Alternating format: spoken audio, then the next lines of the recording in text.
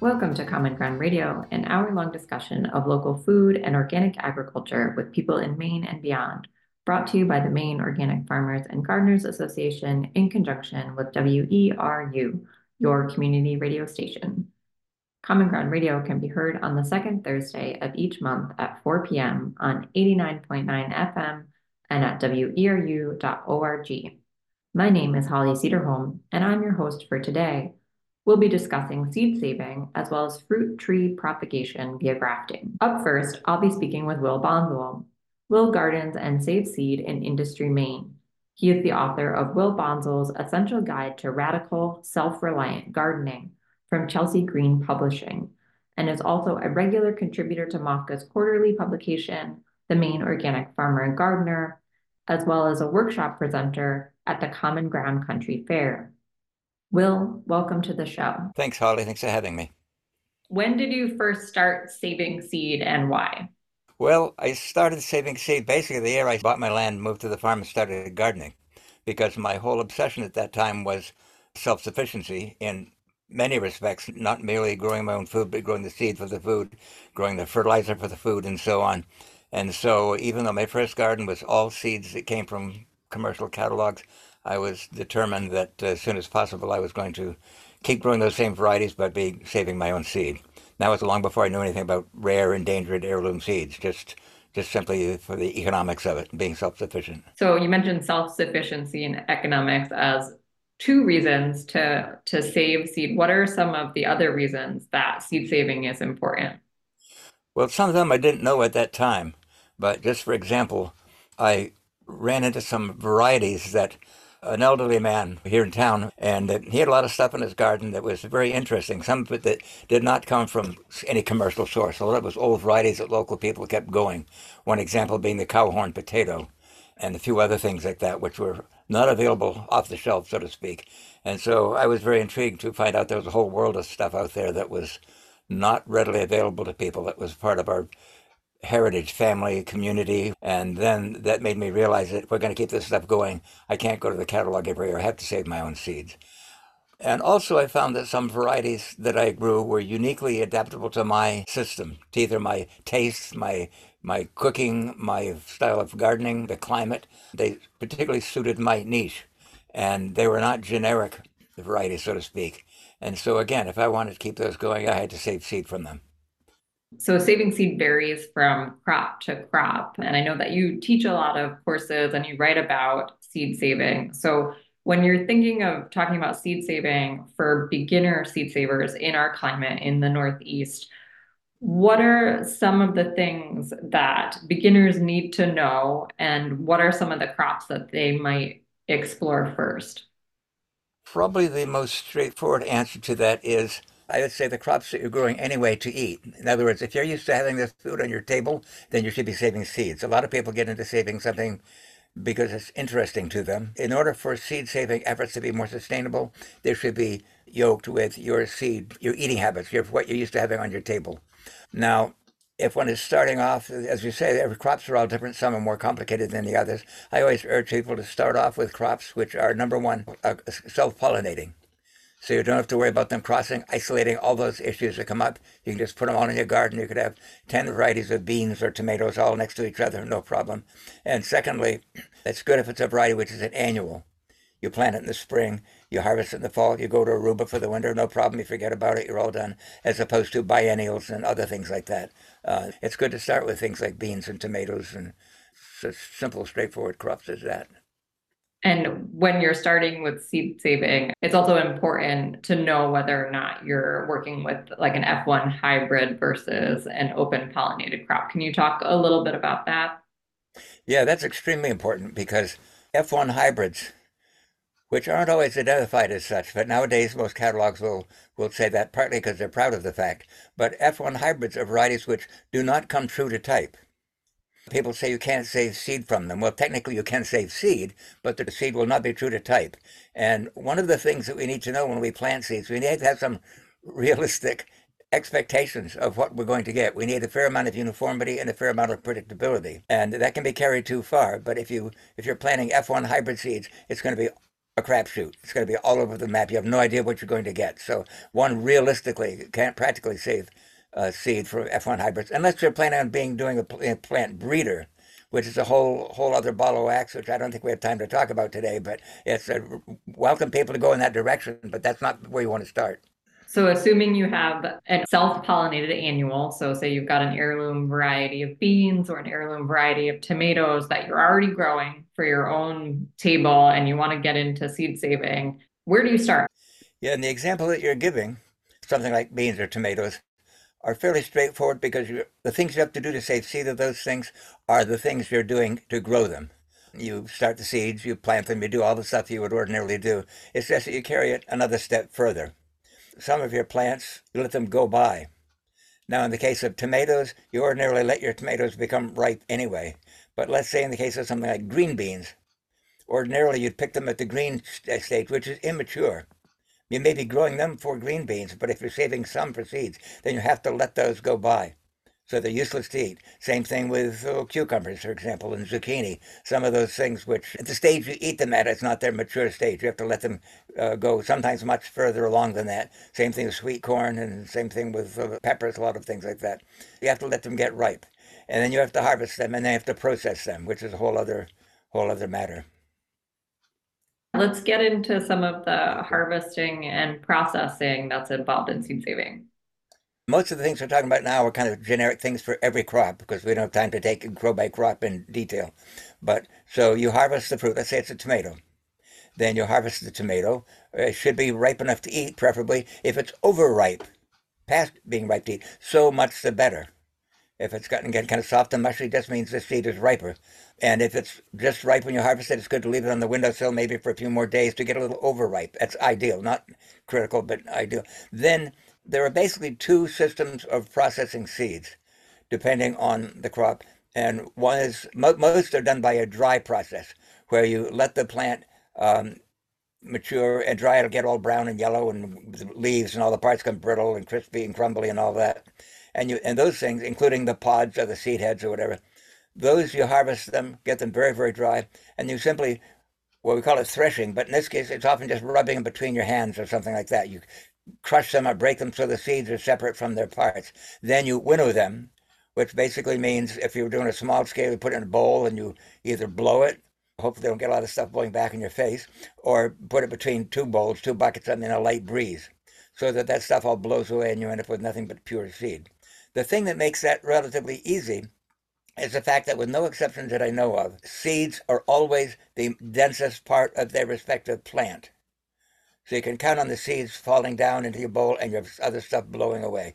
The only exception is some crops which are aerodynamically, like parsnip seeds. Even though they may be denser than the parts, because of the little flakes, they'll blow a lot. So, but basically threshing and winnowing is the basic processing thing for dry crops. There's only a couple of things which have to be done by a wet process, and we're usually talking about tomatoes or cucumbers. Think of tomato seeds. They have that little kind of gooey bit around them, kind of like a frog's egg. It's the amnion. That's where a lot of the nutrients are stored for the seed. But you don't want that. In fact, if you scoop those seeds out with that stuff on them and dry them that way, which many people do, they'll probably be good for maybe a year. They won't keep, you want some, you could, tomato seeds should be storable for many years. I've had tomato seeds be stored for 10 or 12 years and still be viable. But that's only if they're processed correctly. If you take those seeds and get rid of that amnion bit, then they'll keep much longer. And the other thing is, when you plant them, if they have that bit of goo on them, they'll tend to harbor spores for damping off and other diseases if you don't do that. So the way of doing that is fairly simple. You scoop out all those little guts, the cucumber seeds or the tomato seeds, into a bowl or Dixie cup, depending how much you've got, and put them on, ideally a nice warm sunny window is perfect. Let them sit there and ferment. And people ask, how do I know how long enough to ferment? Like 2, 3 days, maybe enough, maybe not.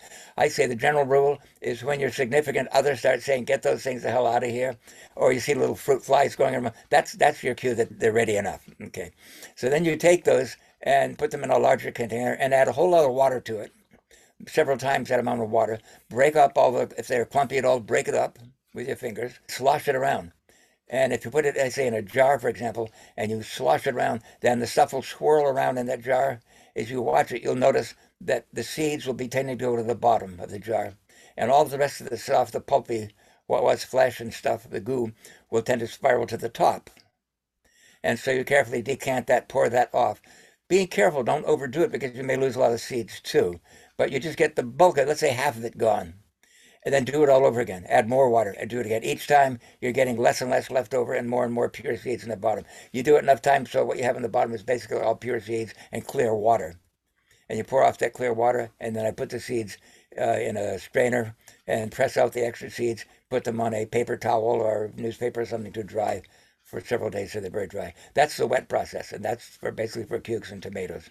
You talked about storing it and that having effect on the shelf life of the seed. So you want your seed to be viable definitely for the next season and beyond that. So you don't have to save seed every single year of a certain crop. So how do you store the seed for maximum viability? We would like to have these seeds last as long as possible and be viable, and that varies terrifically from species to species. I've had beet seeds be 20 years old and germinate, incredibly enough. And part of the reason for that, by the way, is a beet seed or a chard seed is not a seed.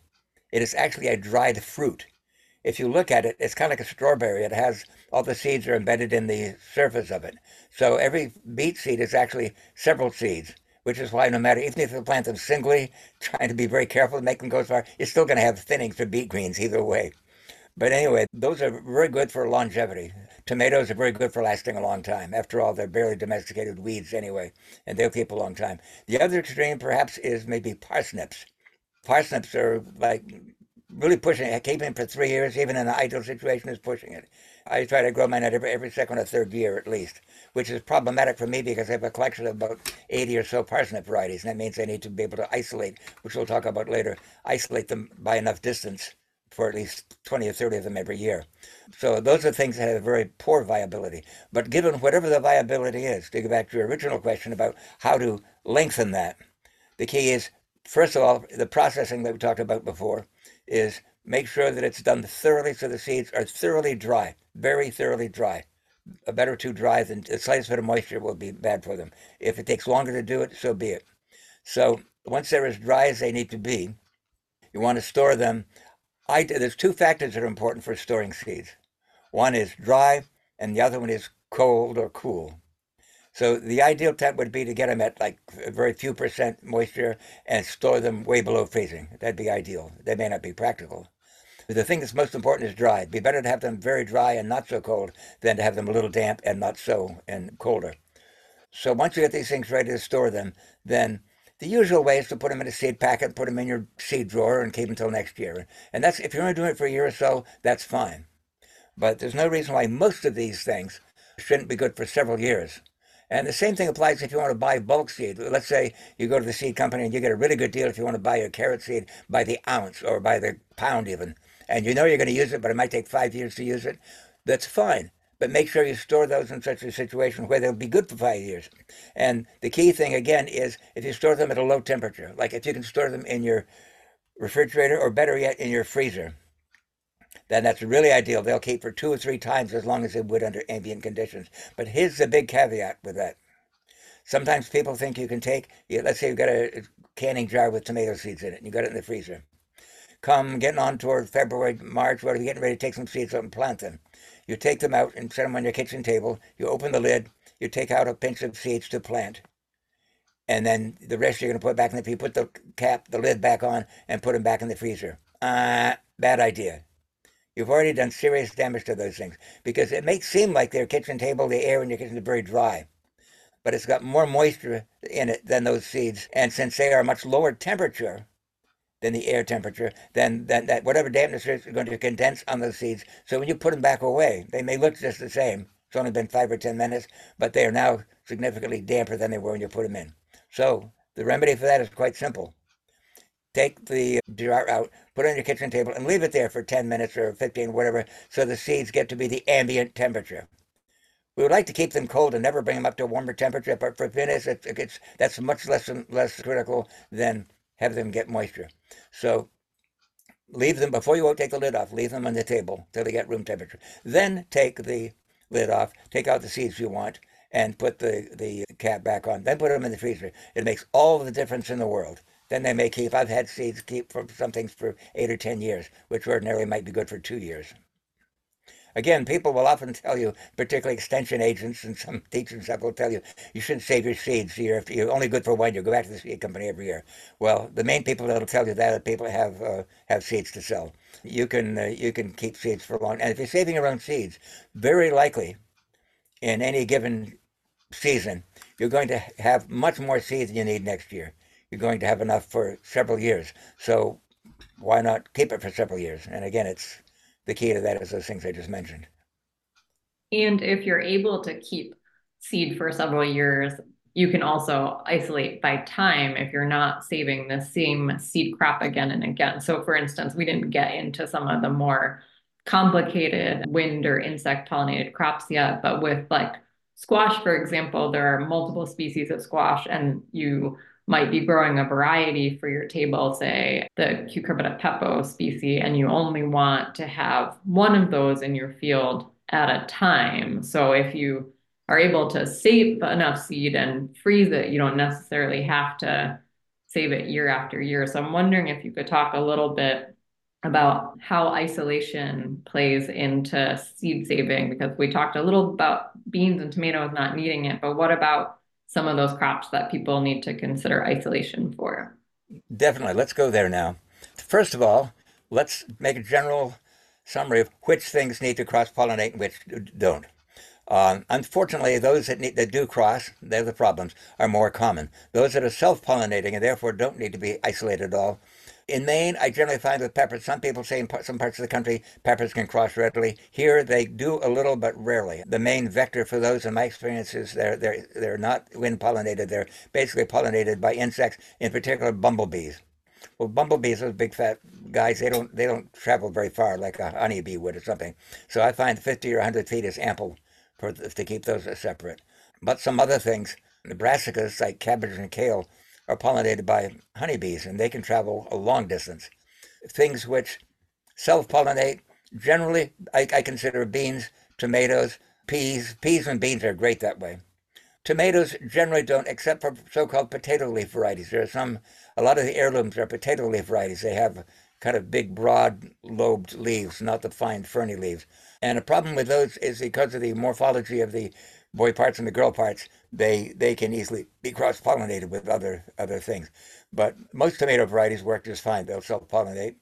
Lettuce is good that way. Endive is good that way. They'll all self-pollinate. Most of the other things, all the cucurbits you mentioned, squash, cucumbers, melons, they will all cross-pollinate within their species, which we'll say something about in a minute. Corn, of course, will, and all of the biennials that I can think of, carrots, parsnips, turnips, cabbage, kale, all those things, they'll all cross-pollinate within their species. Those are all, mostly, I think the ones I mentioned are all insect pollinated. So that has a lot to do with how you do it. Beets and chard, on the other hand, are wind pollinated. That's just corn. So there's a lot of difference between how far pollen will travel on the wind and how far it will go on the feet of a fly, let's say, or honeybee. But depending on what that, if it's a cross-pollinated, we've established that in order to keep that variety true to type, so you'll predict what you're going to get next year, then we need to keep it pure from crossing with another plant of the same species. And here's where it can get a little bit more complicated because it's important that you know that beets and Swiss chard are the same species, Beta vulgaris. We see them as two different vegetables. They see each other as bed partners. They can and will freely cross-pollinate, and you'll get something which is neither a beet nor a chard. Be very disappointing. It's also helpful to know that this can work for you. If you know that what we call the cabbage family are actually not the family, they're the same species. And I'm talking about the Brassica oleracea. I'm talking about cabbage, kale, collards, Brussels sprouts, kohlrabi, broccoli, cauliflower. I'm not sure I've got them all even then. That big group. They're all the same species. So again, they will all intercross and give you some hodgepodge useless thing. They have to all be separated from each other. But on the other hand, what can help us if we know, for example, that squash, as you mentioned, probably the biggest group of squash that people grow in Maine is pepo, the biggest species. And that includes not only all your summer squashes, patty pan, yellow crookneck, zucchinis, those are all pepos, as are all the true pumpkins, jack-o'-lantern pumpkins, and as are a few of the things like spaghetti squash, acorn squash, and some of the gourds. Those are all peppos, and they will all cross with each other.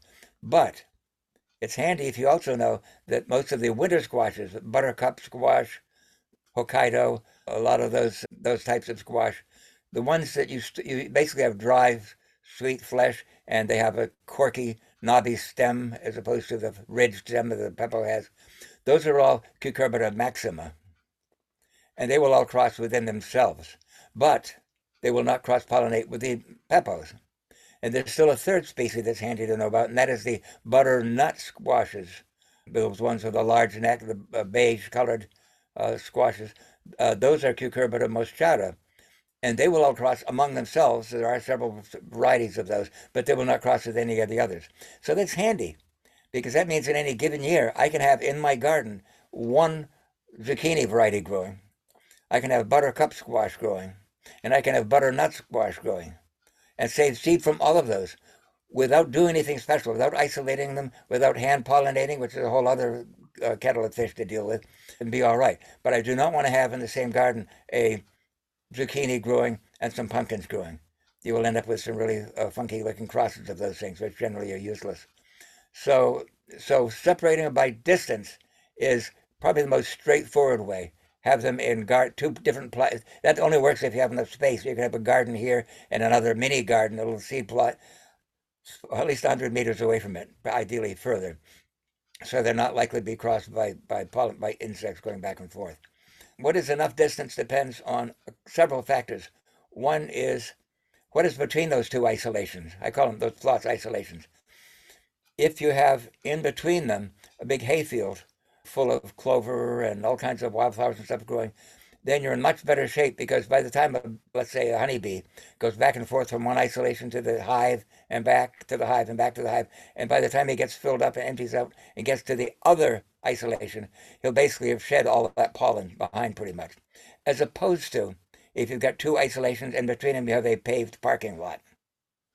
Okay, so as soon as he gets done at one isolation, goes to the other, and there's much more like chance of crossing. Another factor is how important, how much purity do you absolutely have to have? Because if you have two extremely rare varieties, which is often the case with me, but not with most gardeners, you have two varieties, you're the last person on the planet that has them, they're going to go extinct, and you have to keep them very pure. Well, then you're really the surest way of doing it is to put one isolation, one growing in your garden, and the other one on Venus and cross your fingers because all those some of those asteroids, apparently meteorites, sometimes carry some kind of materials of life. So anyway, that's the extreme case. Somewhere in between them, maybe you have two varieties of carrots, which you're saving, for example, and they're both wonderful varieties. Let's say you've got red cord chantenay and scarlet gnats, two superb varieties, and and a cross of those, if you did get a cross, not the end of the world. It's got, I assume it's going to be a pretty elegant variety, even if they do cross. But most importantly, those varieties are both carried by a lot of seed companies. So if and when you do get one crossed up and you decide I got to get some fresh seed, no big deal. Again, if you have some variety that's very rare and you can't go back and get, then your restraints are much tighter. So that's crossing by using distance to keep things pure. But the other one that you were alluding to is using time. One of the methods that some people use, or it's recommended, but I don't think in Maine it's very practical, is planting, staggering your plantings within the season. For example, if you've got two corn varieties, plant one very early corn, another one mid-season or something, so that their pollen shed time hopefully doesn't overlap. Maine, we have a shorter season. I think it's very problematic to do that. You're going to very likely have some overlap. I don't recommend it. Well, you can have different things in different years. And again, it's important that the seed is viable for much more than 1 year. So let's say we mentioned those two carrot varieties. Let's say every year I grow both varieties in my garden to eat because I love them both. But I only save seed of, in other words, overwintering one variety and letting it pollen go to make flower stalks the second year because they're biennials. I only do that this year with my scarlet gnats. And I'll get enough seed from it for the next 3, 4, 5 years. And next year I'll grow it to eat, but I won't save any seed. Next year I'll only save the red cord chantenay seed. And by a strategy like that, not only can one person save more varieties, but we can have a community strategy. For example, you and I, Holly, could, let's say we both love that variety. We're both going to grow them, we're going to eat them, but you take care of the scarlet gnats, and I'll do the red cord chantenay, whether we do it every year or whatever. Key to that thing is I've got to know that I can trust you. And you've got to know that you can trust me. Am I competent? Maybe I don't know the fact that your garden is surrounded by Queen Anne's lace or wild carrot, and you don't know that, so you're clueless. Or you don't have a good place of storing things. We have to know that about each other. So basically, we're acting like a mini seed company. And those can be very good strategies, not only for maintaining a larger number of varieties, but keeping a larger population size. If we want to keep the whole entirety of that variety, all of its genetic, the germplasm, the base for that, we'd like to have a fairly large number of plants to save seed. Otherwise, you get inbreeding. So that kind of a strategy can help with that. You are listening to Common Ground Radio on WERU 89.9 FM. I'm Holly Cedarholm, and on today's show, we're learning about seed saving and fruit tree grafting in advance of Mothgood's annual Seed Swap and Scion Exchange, which will be held on Sunday, March 24th from noon to 4 p.m. at the Maine Organic Farmers and Gardeners Association in Unity, Maine. The event is free and open to the public. You can learn more about it by visiting MOFGA's website, mofga.org. I'm currently talking about seed saving with Will Bonsall. Just jumping in to talk a little bit more about isolation, carrots reminded me of this. Another strategy that's sometimes used are physical isolations. And you mentioned that carrots have a wild relative, Queen Anne's lace, that could make it quite challenging to have a purity condition for growing carrots. So are there physical barriers that are employed for seed saving? And what are some examples of those? I'm thinking of like exclusion netting for insects. Like caging, for example. Correct. Okay, good. Yeah, that's very possible to do. It's another step higher. I certainly would not recommend it for beginners, but the strategy I've often used in my scatter seed project, there was one year I had, I think it was at least 20 varieties that I grew the year before, and they're biennials, so which means that I grew the root this year and overwinter them, and next year I've got to plant them back out. Now, the first year, the year I'm planting on them, there's no sex going on. There's just a vegetative part. I haven't got to worry about it. I can grow them all in my little garden, just like in the same plot. But by the second year, when I take them out of my root cellar and replant them, I need to have them in isolated plots, each one so many feet apart. Well, let's say that year I didn't have 20 isolated plots available. So the other strategy I went with caging. And I usually say to people, kids, don't try this in your own home. But it's certainly doable. I made a lot of cages with just wooden framing and nylon or aluminum window screening covering them. And each one is big enough to have, I don't know, 20 or 30 plants, which is a minimum in it. That works very nicely in one respect. It keeps all the natural ambient pollinators out of all the syrphid flies and honeybees and stuff. They can't get into that cage. As long as they keep that cage tight, then they can't get in. So every seed that forms in there will be pure. The problem is many of those, I'd say most of those biennial species are what we call obligate outcrosses. In other words, they're self-sterile. They can't pollinate themselves, even if there's two blossoms on the same plant. Even though most of those species have what we call perfect blossoms. It simply means they have boy parts and girl parts in the same blossom, each one of them. Okay, so that's okay. So for far as that goes, you think, well, then therefore I can have just one plant and they can pollinate themselves. But they generally will not. There's kind of a built-in biological anti-incest mechanism that they will not accept their own pollen to avoid, they themselves know how to prevent inbreeding. And so in a case like that, you need more, on the one hand, you need more than one plant to get any seed at all. But who's going to be the vector? What's going to carry the pollen from one plant to the other? If you've kept all the flies, bees, and things out of there, plant breeders sometimes do this with like a Q-tip or a paintbrush or something. That's the only that makes the seed very expensive, like a buck per seed or something. But the practical way to do it is to introduce pollinators, and I get mine from an insectary company in Ventura, California. You can order them, and they come parcel post in a little styrofoam packet, and they're very cheap. They're amazing. It used to be like $25 for 500 or a couple thousand, whatever. Maggots. What you're getting is maggots. Hey, this is America. You can buy anything, and they come second day air, and you put some of those in that cage, and they hatch out, and they'll do the pollinating. That works. There's a lot of more tricks that I'm mentioning here. It basically works fine. You can do it, but if you can avoid that, I'd urge you to save that till you get much more into this. Yeah, definitely a more advanced method. So, circling back to just seed saving more generally, you mentioned at the top of the show that you like saving seed for selecting plants that fit better into your system. If you're noticing traits like earliness or flavor. So, I was wondering if you could talk a little bit about how selection work comes into seed saving work. Yeah, and selection, to quote the bumper sticker, selection happens. Whether you select or Mother Nature selects. Some plants are going to overwinter better in your garden than if you had a garden in Maryland or something, where the climate is different, where the pests are different. So that itself, what kind of a year it is, hot year, dry year, whatever, some varieties, they're selected anyway, whether you select them or not. So it's really good to have some idea in your mind. The more precise, the better, but still, it's got to have a good idea of what you're looking for and what you're selecting for. It's also important to know what that variety is distinguished by. For example, I've known some people to take, let's say, some Amsterdam forcing carrots, those little crisp little salad carrots, and you get a whole bunch of you grow them, you want to save seed of some of them, and you dig them up and you lay them out and you look at them and say, oh my goodness, this one's much bigger than the others. I'm going to save seeds of that and use that. And now you're being a plant breeder, and you may be doing exactly what you want, or you may be doing exactly what you don't want, because very likely that larger carrot is going to give you much later seeds, later carrots, and not the crisp, tender thing we want for a salad or whatever. So know what you're looking for. Also, select by the whole plant.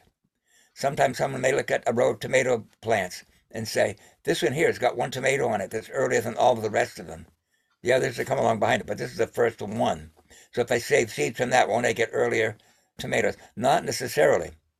Look at the whole plant, because maybe that's got one by a fluke, one very early one. The rest of them are weeks away from maturity, and then some other plant in that row that where they none of them are ready quite yet, but they're all coming along very quickly. So you got to consider the entire plant, not just an individual fruit, because the tomatoes on that plant are basically all going to have those same characteristics, whether they manifest it equally or not. Will, do you have any resources for people who are interested in exploring seed saving further? Yeah, there are a few that particularly come to mind. One, probably the most comprehensive book, is Seed to Seed by Suzanne Ashworth. That's a very advanced, comprehensive book, and I recommend it to anyone. In one of my own books called Will Bonsal's Essential Guide to Radical something or other of gardening, the title wasn't my idea, by the way. There's a unit in there on seed saving, which is pretty extensive, and I would recommend that too. Great. Thank you so much for joining today. Thank you. It's been great. For the second half of today's show, we'll be learning about grafting fruit trees. I'm joined by CJ Walk, the Orchard Program Manager with the Maine Organic Farmers and Gardeners Association. CJ coordinates all of MOFGA's orchard activities on their grounds in Unity with a focus on maximizing the educational opportunities for visitors and Common Ground Country Fair attendees. He works with other MOFGA staff and volunteers to manage the 10-acre educational and preservation-focused Maine Heritage Orchard, which is home to nearly 400 varieties of apples and pears historically grown in Maine. Longtime listeners of Common Ground Radio will recognize CJ as one of its former hosts. Hi, CJ. Welcome to the show. Hi, Holly. Thanks for having me. We just learned about seed saving for garden crops. However, orchard fruits such as apples and pears don't grow true from seed, meaning if you harvest seed from an apple variety, such as a Liberty apple, and plant it, the tree that grows from that seed will not produce Liberty fruit. Why is that? And how do fruit producers ensure trueness to variety?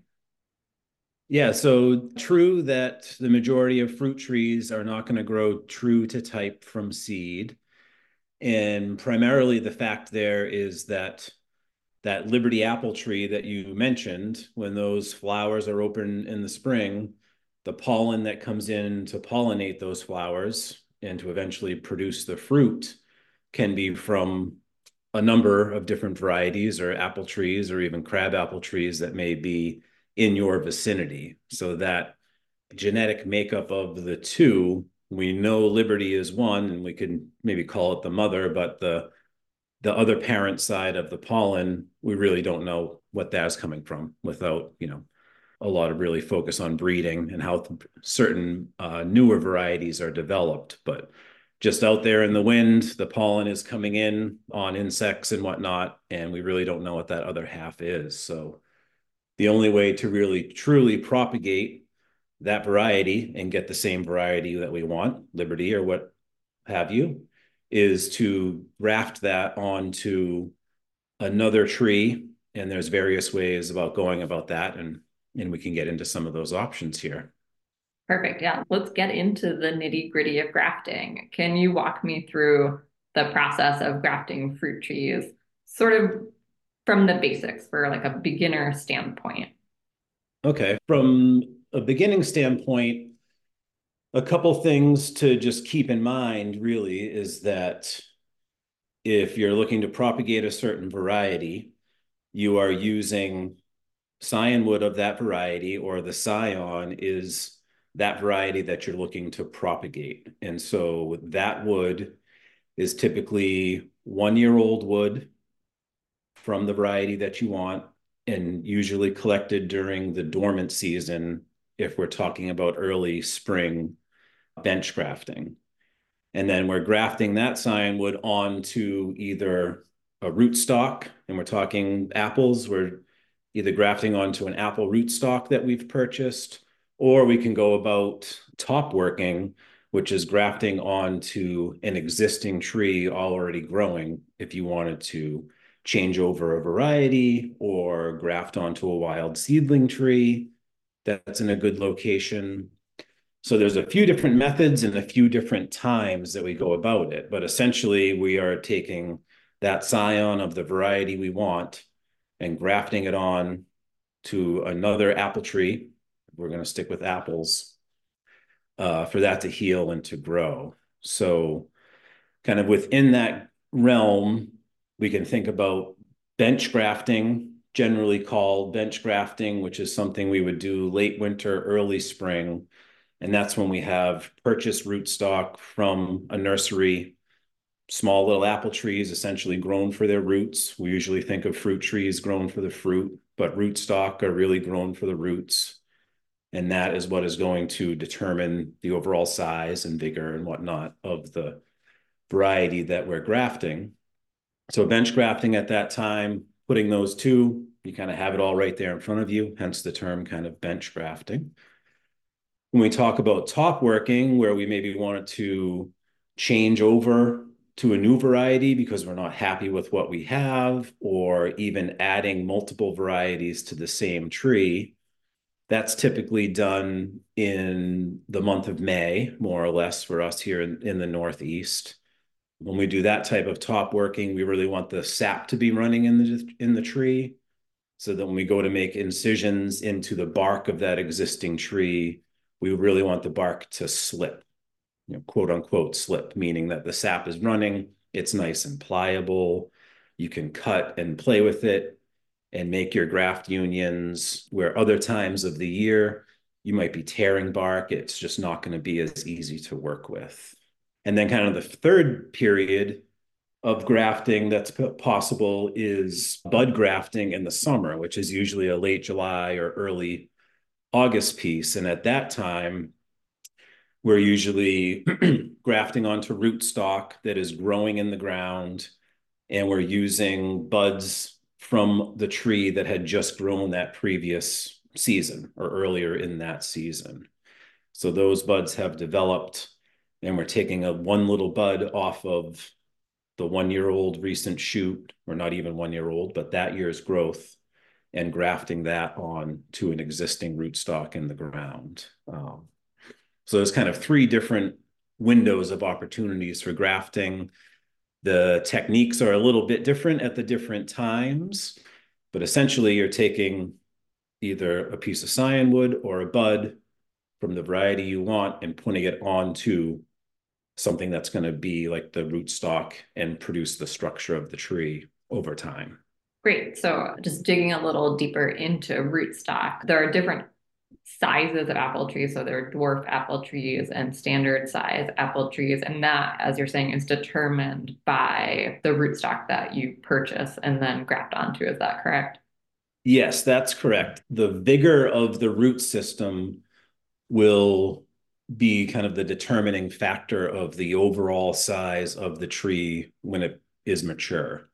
We can start at the standard end or seedling end, full-size grown tree. For apples, Antonovka is the typical rootstock that is used for that. So those are trees that left unpruned and on their own would grow as large, typically as large as like a wild seedling tree or close to it. Maybe too big to even manage, depending on your situation. But they're long-lived, extremely hardy, and pretty much that's commonly what we see for standard varieties here in the Northeast. But then you can work your way kind of down through semi-standard, semi-dwarf to dwarfing. And the majority of those rootstocks have been bred over time for their characteristics, whether it's controlling the size of the overall tree or some resistance to different pests or disease in different situations.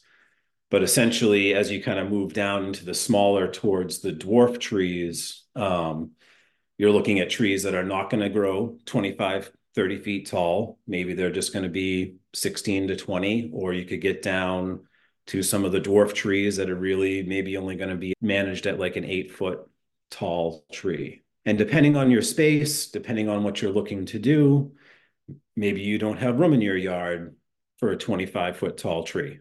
So you're going to think in the more semi-dwarf range or even dwarfing range. But there's considerations within that whole spectrum of needs where the standard seedling tree, full size, is going to live probably longer than the person that plants it or grafts it. But you get down into the dwarfing size, and maybe you only have a couple good decades of production from that fruit. It's a lot smaller, but you can pack a lot more in. But when you get in that dwarfing end, usually those dwarf rootstock trees require a lot more maintenance. Like they do require staking. The root system is not vigorous enough to actually just hold the tree up on its own. So they typically all need support, probably some irrigation, especially in dry times. And oftentimes they're mulched heavily or kept weed free just to limit the competition there. Within the rootstock realm, apples by far have the vast majority of options, just research that's been done over time and the size of the industry. Pears, there's really only a couple that we work with for rootstocks. And then we get into kind of the stone fruit realm. It's very similar. There's some newer developments out there, but really only a few options that have been tried and tested for our region. This is Common Ground Radio on WERU FM 89.9. I'm Holly Cederholm, and I'm currently talking about grafting fruit trees with CJ Walk, MOFGA's Orchard Program Manager. Today's episode is focused on all things seed and scion related. If you're interested in learning more, you can check out MOFGA's annual Seed Swap and Scion Exchange. This free, family-friendly event will be held on Sunday, March 24th from noon to 4 p.m. at the Maine Organic Farmers and Gardeners Association in Unity. MOFGA's website, mofga.org, has more information. So scion wood is the wood that's collected from the known variety that you want to graft. How is scion wood harvested and what tools are needed for harvest? What are some considerations for storage? So if you're harvesting it and then bench grafting, is it different than if you're harvesting it and then top working, which has a later time frame in the season? Yeah, the scion wood when we're out pruning in the dormant season, like here in the Maine Heritage Orchard, we started right the first week of January to start working on the few hundred trees we have to prune. So the scion wood is going to be last year's growth. So typically, that's the tips of the shoots or the branches that are out there. We'll make our pruning cuts to work on, the reason why we're pruning the tree. And then just go through the limbs and things that we've cut off and snip off those 1-year-old shoots. Maybe they're only 6 inches long, but if there's some vigorous growth, they could be 16, 18 inches long. So while we're pruning the tree, we will go around and collect all the scion wood off the limbs that we've pruned off, all that 1-year-old wood. And then we essentially bundle them together, wrap a little bit of duct tape around the base, label it with the variety that we have, And then when we store it, we are using thick contractor bags and triple bagging all of this cyanwood and storing it in our walk-in cooler here, where we have apples in storage. For the homeowner, using your refrigerator is fine, or a place that's going to be really cool. What we want to do is make sure that that cyanwood stays dormant and it stays cold, but it does not freeze. We really don't want it to freeze. And we don't want it to dry out. So you can find some recommendations about adding like a damp piece of paper towel to just have a little bit of moisture. Too much moisture will cause you problems on the other end. But typically, like when we're storing dozens and dozens of varieties in bags, I'm not doing anything. There's moisture in the bag. When we open those bags up later, the wood is a little bit damp. Keeping it dormant and keeping it cold, but not frozen until you go to use it on grafting is really the goal we're looking for. So that will be what we have collected last month in January. Will be fine for bench grafting in March and early April. And it is typically fine to be using if we're getting into May and doing some top working at that point. For folks who are new to pruning and collecting scionwood, is it easy to distinguish the scions from the other pruned wood that you're taking off the trees? Yeah, so that cyanwood in the dormant season, 1 year old growth, typically the tips of the shoots. But if you look at the end of that shoot, you'll see the terminal bud on the end, which is really fat and pronounced. If you work your way back down the stem, you'll see all of the side buds, which are really kind of like future leaf buds for the next year. But you'll get down to the point where you'll see kind of that growth collar or growth ring of where the terminal bud was the previous year. So it's maybe an 1/8 inch to a 1/4 inch wide band of like a wrinkled skin, which is pretty obvious. And that newer growth on apples is typically like a purplish, reddish kind of color. And as you work your way back and you get to the 2 year old wood and older, it tends to look a little more gray. So you can see a little bit of color difference between the two, but finding that spot where last year's terminal bud was and those growth rings there, it's pretty obvious once you see it for the first time. MOFGA has an annual event, the Seed Swap and Scion Exchange, which has been happening for 40 years now, and it's coming right up. On March 24th, attendees will have the opportunity to swap scions, taking home apple and pear specimens from MOFGA's collection, as well as the USDA's Plant Genetic Resources Unit in Geneva, New York, and the National Clonal Germplasm Repository in Corvallis, Oregon. What is special about this opportunity and what will be available for folks at the swap? What's fantastic about the event is that there are probably hundreds of varieties of cyanwood that you could have access to for free at our event. We do appreciate it if you bring, known and labeled varieties, accurately labeled varieties to share as well. But it's really a primary way of disseminating this genetic material for all these various varieties. What's great about this year's event is that we have gained access to cyanwood from different USDA repositories for apple and pear that is typically not available to the general public. Usually that plant material is saved for research projects or breeding projects, but the work that we've been doing with preserving heritage varieties in the Maine Heritage Orchard and with our partners elsewhere in the state and around the country, we've proven that, we're serious about the work that we're doing, and a good way to get some of this more rare material that is just not commonly found or easily accessed from the USDA, and being able to utilize it for some of it for our own purposes, but also to be able to share that with some of, like serious fruit growers and experienced grafters to get some more varieties out there. So you mentioned MOFGA's Maine Heritage Orchard, which is a 10-acre preservation orchard located in Unity, Maine. Will the germ repositories be used to add to Mofka's collection? Yeah, there are some, and we're still figuring out the finer details there, but there's definitely a group of them that will be able to add to the orchard. We do have limited available space, so trying to prioritize that at this point with the main heritage orchard is a little bit of a, strategic juggle based on kind of like the rareness of that variety. But there are some that we're looking to add there, but also just looking to be able to share this material with other folks. Between the work with MOFGA and collaborating with Fedco, we've proven that our area, we've got some serious folks that are going to take pride in the work and, really take care of this material moving forward. For those of our listeners who aren't familiar with the main heritage orchard, maybe we could step back and you can paint a little bit of a picture about that project and the vast diversity that's already encapsulated in that collection. Sure. Yeah, kind of like the snapshot of the main heritage orchard is property here on MOFGA's main campus here in Unity, Maine.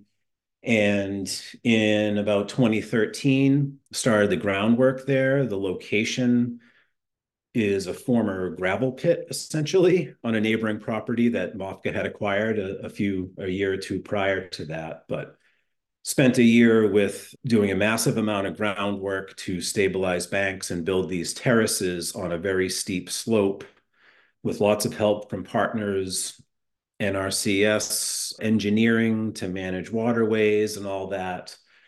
But essentially a 10-acre area, majority of which is terraced for stabilizing slopes, but also creating a spot where we could plant all of these trees. Or the majority of the trees are apples, but we do have a couple dozen pear varieties. The varieties that we are focused on are varieties that were historically grown in Maine, kind of early before World War II era, let's say, but focusing on varieties that we know through historic records, like through the Maine State Department of Agriculture and the Pomological Society, varieties that were showing up at meetings and fairs in the 1800s that we just don't see much of anymore. So it's a really kind of like massive collaborative effort to find these varieties, to verify them, and to get them grafted, propagated, and planted out in the main heritage orchard so that we can now grow out these trees. We can collect scionwood, we can propagate more, learn more about the fruit, share all that information, and hopefully see more and more of these varieties grown around the state and around the region. So we're really kind of three areas we're thinking. It was a massive restoration project considering the condition of the land when the project started just over 10 years ago. The preservation of these rare varieties, some of which or a lot of which are considered extremely rare, and then really educating about the work and the varieties and everything that we do there, as well as organic and holistic orcharding practices. So from the education standpoint, there's a pretty cool database on MOFGA's website that's sort of like a catalog of the apple varieties, and you can kind of search them by what you want to use an apple for. Like if you're like a hardcore baker and you want the best pie apples in existence in, this historical Maine catalog, you can search through there. I'm wondering if you have any favorite Maine apples that people who might be coming to the Seed Swap and Sign Exchange should know about. What are your favorite apples? That's always a tough question, so I get cheeky with my reply and say the organically grown apple is my favorite apple. But personally, within kind of the range of apples, I tend to prefer russets and pearmains just because of their texture and their flavor. Not necessarily a super sweet apple or a really acidic apple.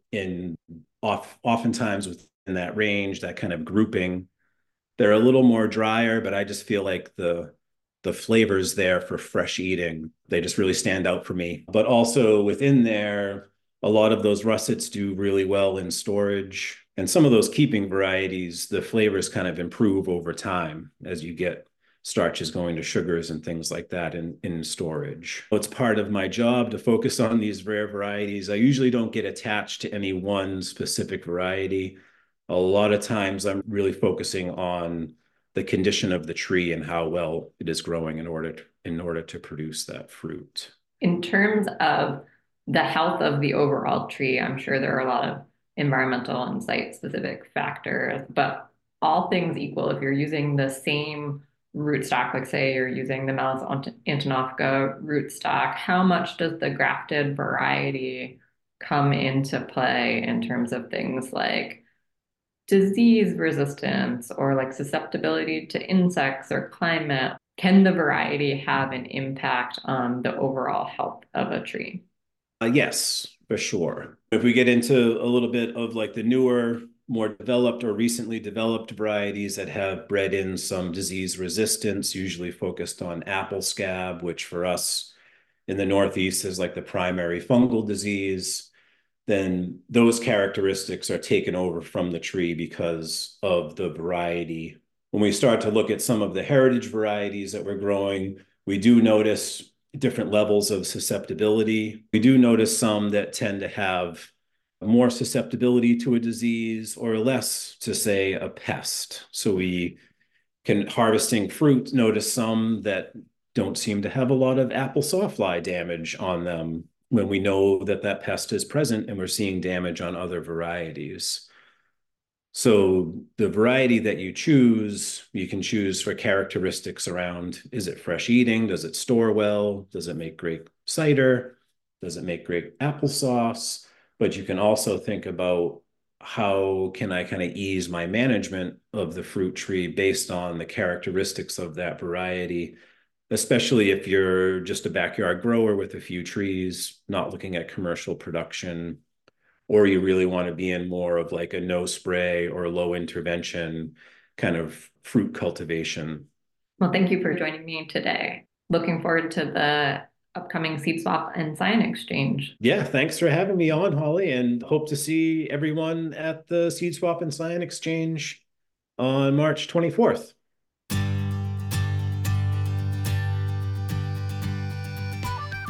This has been Common Ground Radio, which airs on the second Thursday of each month at 4 p.m. on WERU Community Radio 89.9 FM. Archives of previous episodes can be found on weru.org, as well as the WERU app. A special thanks to my guests for joining me today. I'd also like to thank the show's editor, Claire Boland, and give a special thanks to Caitlin Barker, my former co-host, for her contributions to Common Ground Radio. I'll miss sharing the airwaves with you, Caitlin.